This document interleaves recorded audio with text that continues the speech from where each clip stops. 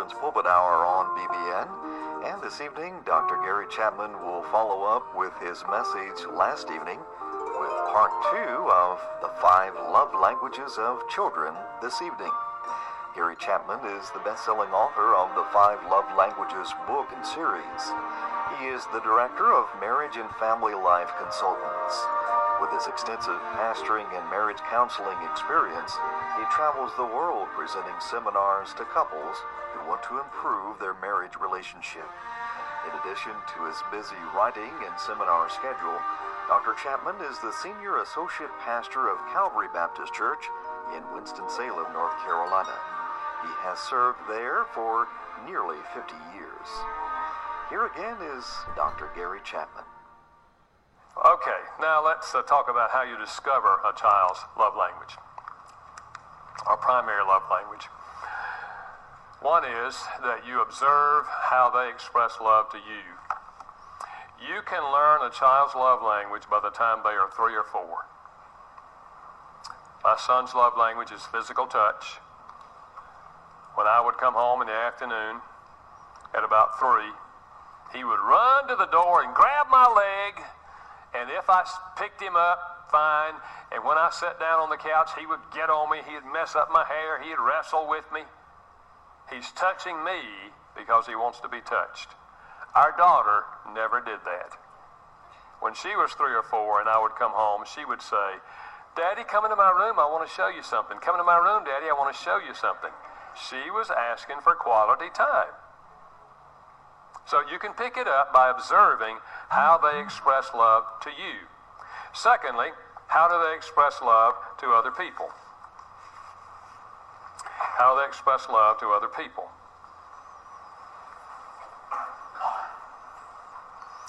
Such as grandparents or kids that come over to play with them, or kids that are in their class if they go to church, to a Bible class at church. Or as they get older, their teachers. If they are always wanting to take the teacher a gift, it's a pretty good sign that gifts is their language.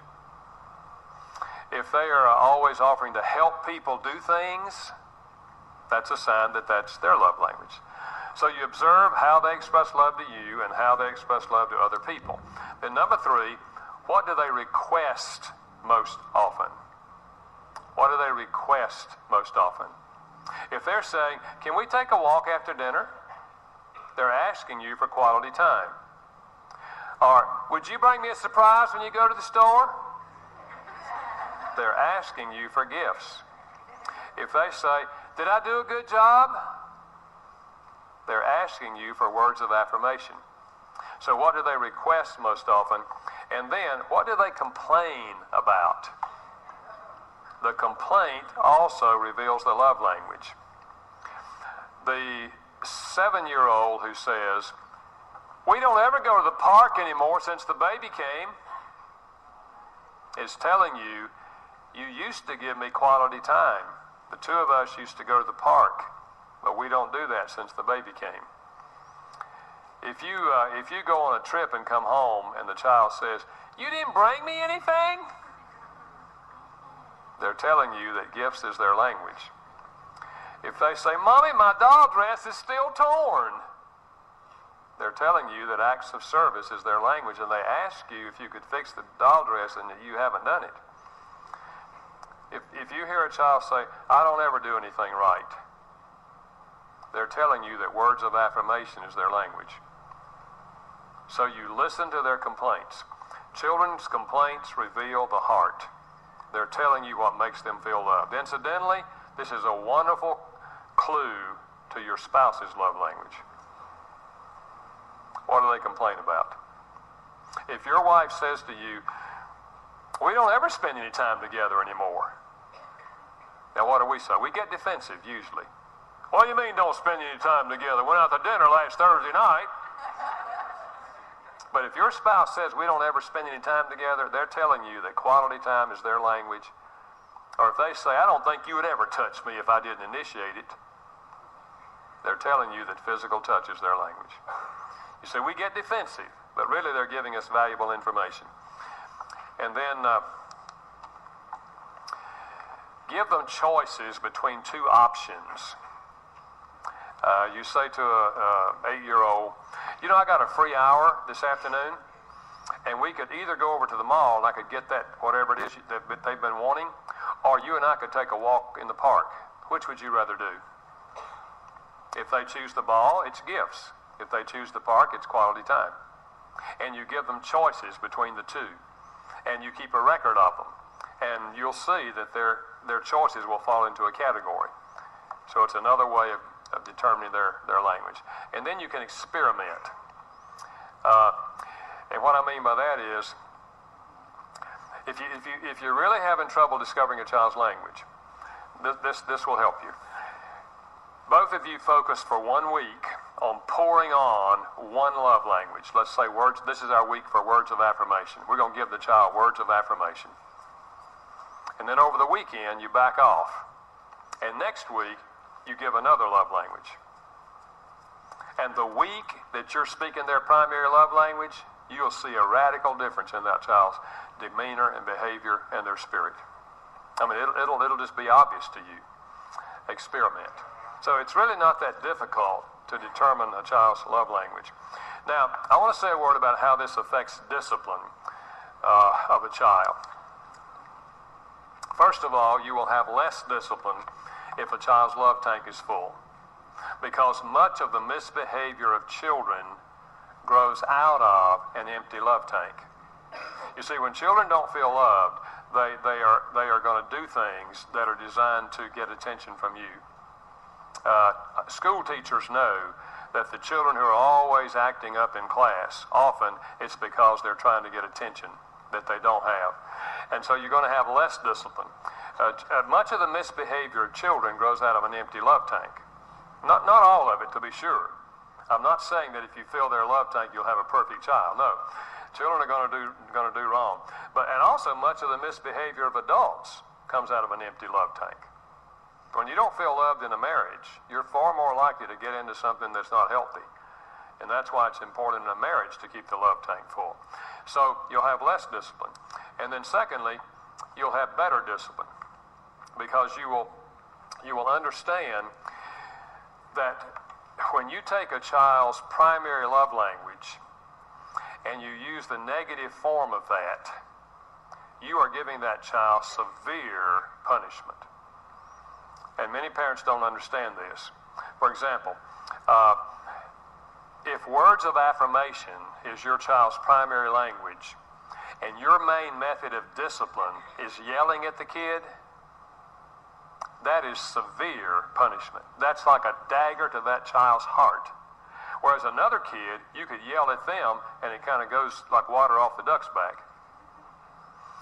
Physical touch. If a child's language is physical touch and your method of discipline is to always spank them, that's severe discipline to that child. Whereas another child, if physical touch is not their language, they will actually say to you sometimes, "Why don't you spank me?" Yeah? Or quality time. If quality time is their primary language and your main method of discipline is isolating them, that's severe punishment for that child, because you're isolating them. Whereas other children, you put them in their room or in the corner, they go in there and have fun. It's no discipline at all. So what I'm saying is that if you understand this concept, it will help you give better discipline. Now, I'm not opposed to isolating a child, but what I'm saying is, even if their language is quality time, but it should be a big crime, because that's big punishment. You see, if they're not, what's the purpose of discipline? Is to correct the child. We're not trying to hurt the child, we're trying to correct the child. Same reason God disciplines us. So if none of the other methods of discipline are getting their attention, turning them around, then isolating that child will probably get their attention and turn them around, because it's a huge punishment. So it'll help you do better discipline if you understand this concept. And then it'll be more productive discipline. That is, they're more likely to receive it in a positive way. Let me also throw this out, and this fits in here. If you will wrap your discipline in love, the child is more likely to receive it in a positive way and change the behavior. Now, here's what I mean by that. Let's say that you have a rule that we don't throw the ball inside the house. And if you do throw the ball in the house, then the ball has to go in the trunk of the car for 2 days. And if you break something when you throw the ball, you'll have to pay for that out of your allowance. Is that a pretty fair deal? Okay, so you understand that, the child understands that. So let's say the child throws the ball in the house and breaks a glass or whatever. Now, if you will wrap the discipline in love, let's say their language is words of affirmation. So you say to Johnny, you know, Johnny, one of the things I like about you is you so seldom break the rules. I really like that about you. But you know you broke the rule this time, and you threw the ball in the house. So you know what has to happen, right? The ball has to go in the trunk. And you know they will have to pay for the glass out of your allowance. But listen, I am so proud of you because you so seldom break the rules. Johnny walks away feeling, I deserve that. That was right. But let's say you don't wrap it in discipline. And Johnny throws the ball and breaks the glass, and you say, Johnny, you know you're not supposed to throw the ball in the house. Now give me the ball. And you go put it in the trunk of the car for 2 days, and you're going to have to pay for that glass. And Johnny walks away, and he's thinking, I try so hard, and I messed up one time, and I get clobbered. You understand what I'm saying? If the child feels loved, they're more likely to receive the discipline in a positive way. Now, parents say, well, Dr. Chapman, how about gifts? You mean you're going to give them 2 gifts? Well, a kiss, a candy kiss on the front end, and a stone on the other end. It doesn't have to be anything big, but we're just trying to communicate to the child that we love the child, but we have to discipline the child. See, the truth is God disciplines us because God loves us. And that's why we discipline our children, because we love our children. We want them to learn to live within boundaries. We want to learn them to grow up to be responsible. And therefore, we have guidelines for them. And incidentally, and we discussed this in the book, the best discipline is what I just described, that everybody knows the rules very clearly, what they are, and everybody knows what's going to happen if you break the rule. If you haven't spelled out what's going to happen if they break the rule, then it just depends on your attitude at the moment. And if you're in a happy attitude, you might even let it slip and nothing's going to happen. And if you're in a bad attitude, then you might come down and hit them with $1,000 worth of punishment for a nickel's worth of crime, just because of where you were. But if everybody knows what the rules are, and everybody knows what's going to happen if you break the rules, then it doesn't matter whether mama's at home or daddy's at home, the discipline's going to be the same, and the child already knows what it's going to be, and that's the way life works. I mean, that's what God did, is it not? He says, don't do this and do this. If you do this, here's what's going to happen. So that's the way all of life is. So you have much better discipline if the child feels loved. Okay, let me say a word about teenagers. How many of you have teenagers? Okay, and how many of you anticipate someday having teenagers? Okay, if you have children, I hope you anticipate that, okay? So let me just say a word about teenagers. I don't know if you understand that in this country, we did not have teenage culture until the Great Depression. I'm not talking about the more recent depression. I'm talking about the one in the 30s. Before the Great Depression, all teenagers worked. They worked on the farm or they worked in the factory. And usually they worked 11 or 12 hours in the factory. And there was no teenage culture. But when the Great Depression came along, all the teenagers lost their jobs.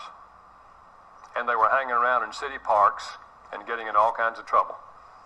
So what did our nation decide to do? Start the public high school. Up until that time, most people went to only the 8th grade.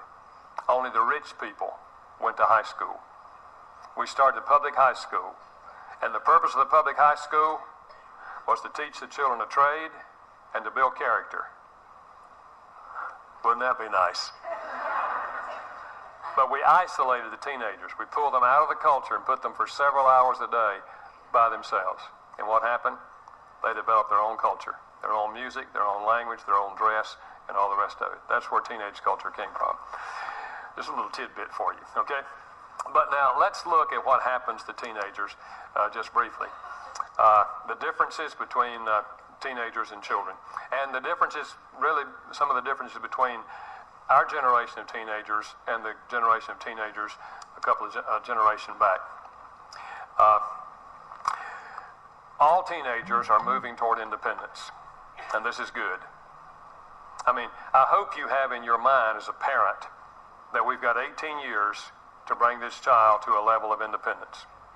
Because at 18, typically, they're going to go to the university, or they're going to join the military, or they're going to get a job, we hope, in our culture. So you've got to be thinking independence. Well, in the teenage years, they are moving toward independence.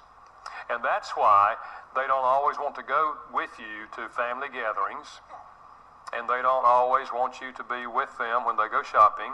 They're going through this process of pulling away from you and being independent. And sometimes parents get shaky about this and feel like, they don't like us, and it's just a part of the process, okay? And still, it doesn't mean you let them do everything they want to do, but you recognize we're going to give them more independence because that's where they're moving. They're also developing logical thinking. We sometimes say they're argumentative, and they sometimes are. But what they are doing is developing logical thought. And that's why they will say to you, well, that's not right. And they will give you arguments. They're beginning to learn how to think logically now. And that's why some parents say, I think he's going to be a lawyer, because he's, But that all teenagers are going through this, and they're learning how to think logically. And consequently, they're going to question things that before they've always just accepted. But right now, they're beginning to question those things. And this is why, in the religious area, they will ask you questions that they never asked when they were younger. And I hope that you'll just be honest with them and listen to the question. Don't say, well, you shouldn't be asking questions like that. Listen to the question, and if you can give an answer, give an answer. If you can't, you say, that's a good question. I don't have a good answer for that. I think I'll talk to Justin about that one. Or I'll talk to somebody about I'll see what we can find. That's a good question. So you receive their questions because you recognize that they're beginning to develop logical thought, and you think with them. You go right with them on that, on the logical thing, and then say to them, what if you're right, and what if everybody operated that way? How would that impact culture? How would that impact our family? Because sometimes if their thinking is illogical, you can help them discover that it's illogical. But we want to help them develop logical thinking, and that's a positive thing. And then they are searching for their identity. They are asking themselves inside, who am I? Am I a student? Am I a ball player? Who am I? It's a question that all teenagers are wrestling with. And what you say to them can influence them greatly. Our son went off to college, and he made C's and B's. And in high school, he made B's. And his second year in college, he took a philosophy course and made an A. And he blew his mind. And he came home and he said, Dad, I like this stuff. He said, I think I might major in this. And he started making A's in all of his classes. And one day I said to him, Derek, do you have any idea what happened to you? I said, you made B's in high school, you made C's and B's your first year, and now you're making straight A's in everything. And he told us something that we had never, ever heard him say. He said, Dad, when I was in the 5th grade, my teacher said to me, well, Derek, I just guess you're not a student like your sister. Because the teacher had his sister two or 3 years before. You're not a student like your sister. So I said, I just figured, well, I'm not a student. So I'm going to play ball. So he played basketball. He's real good in basketball.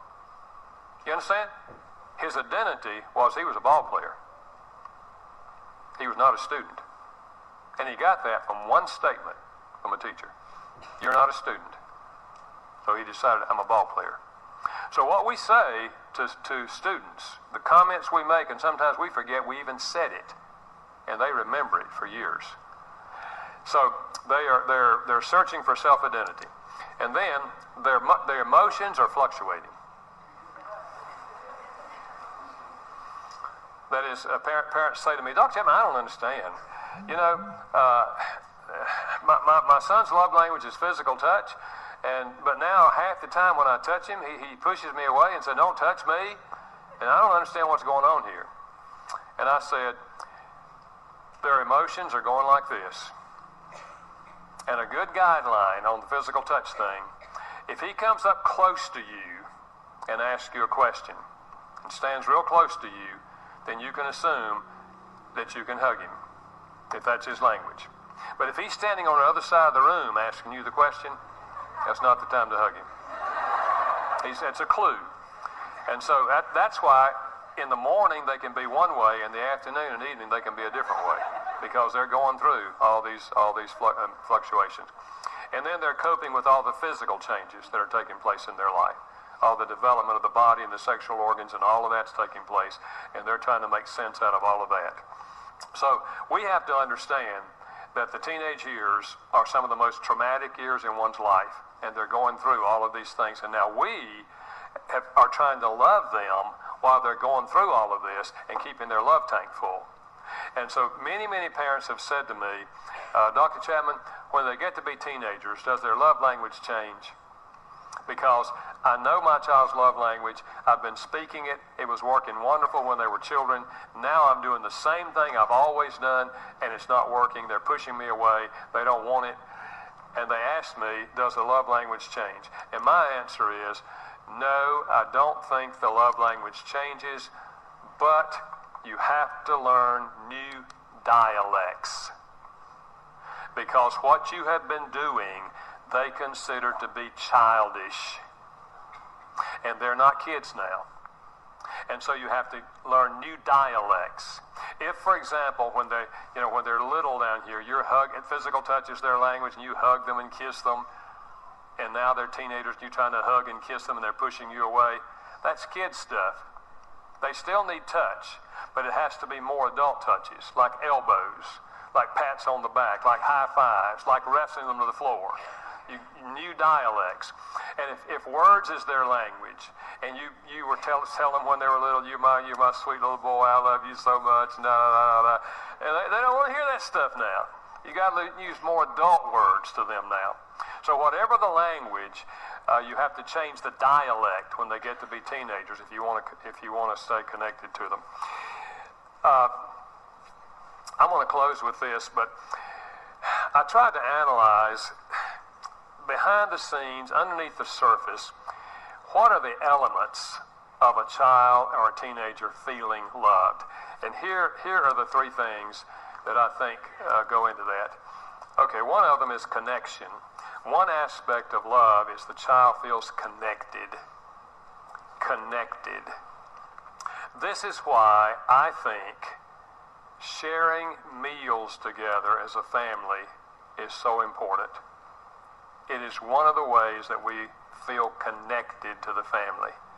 And in today's world, this is happening less and less, because we're running to this ball game and that ball game and this piano practice and this and this and this, and families don't have any time together to be connected. For us, because we were committed to this, it meant we had to change the evening meal time. Sometimes 4 o'clock, sometimes 8 o'clock, depending on what was going on. But we still had the meal together. And our kids look back and say to us that one of the fondest memories they have of childhood was that the meals we had together, because we also talked when we had meals. TV's off, radio is off, computer is off. This is family. We talk to each other. We share what's going on in our lives. I remember when they were in college, they would bring their college friends home for to visit for weekends, and many of their friends could not believe that we'd sit around the table and talk for an hour after the meal. Connection is a huge part of feeling love. And then acceptance. Acceptance. And this is where we struggle sometimes, because we don't always like what they're doing, we don't like what they're into, and we don't have to, but we have to accept them. It's the thing I was talking about earlier, really. I love you no matter what you do. I don't agree with you on everything, and I don't like everything, but I love you. I accept you.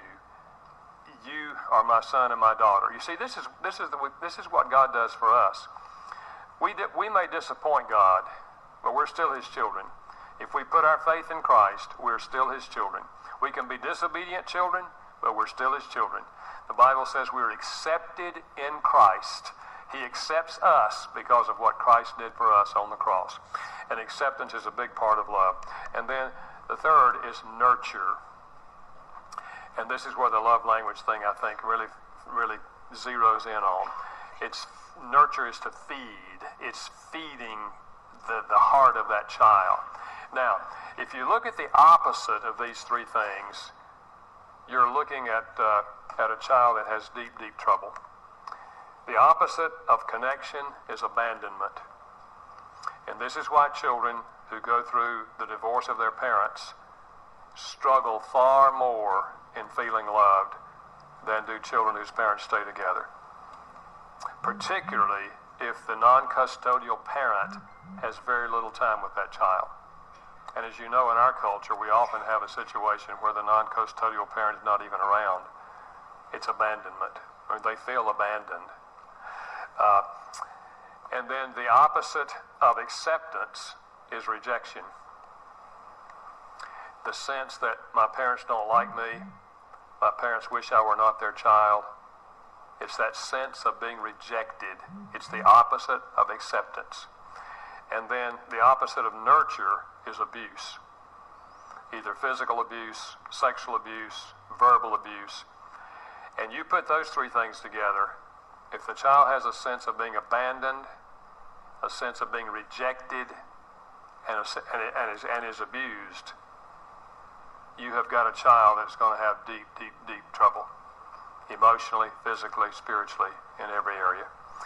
And that's why what we're talking about tonight is so important. It's not everything about child rearing, but keeping a child's love tank full, and the child having that sense that my mother and my father love me, and they're there for me, and they accept me, and they're glad that I'm their child, and I know that even when I disappoint them, they still love me, and they're still going to be there for me.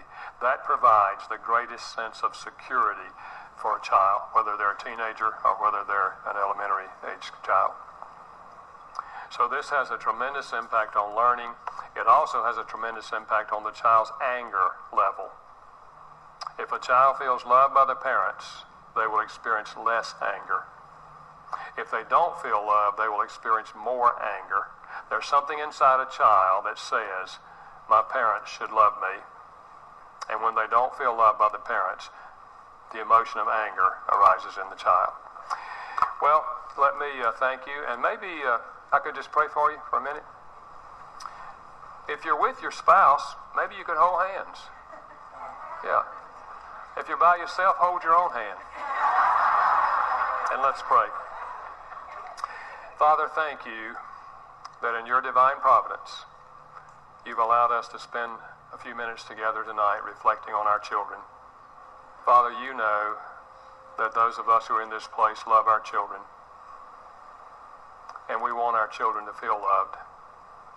So I pray that what we've shared tonight, you will use to help us be more effective in doing what we really want to do, and that is fill the emotional need of our children for love. And I pray that you will also remind us that we as adults need love, and that if we're married, the person we would most like to love us is our spouse.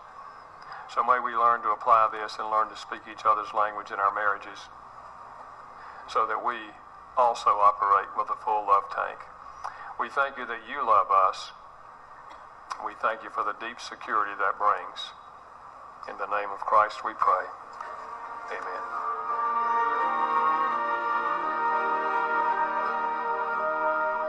This has been Conference Pulpit from the Bible Broadcasting Network. And this evening, Dr. Gary Chapman presented part 2 of the message, The 5 Love Languages of Children.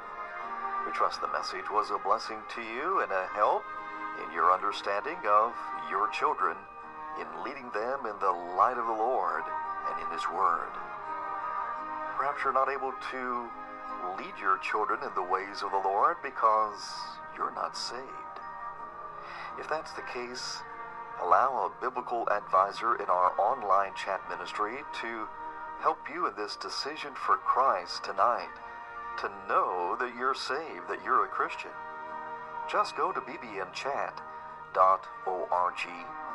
bbnchat.org, bbnchat.org. That concludes the online feature. By the way, BBN is on social media. Connect with us on Facebook and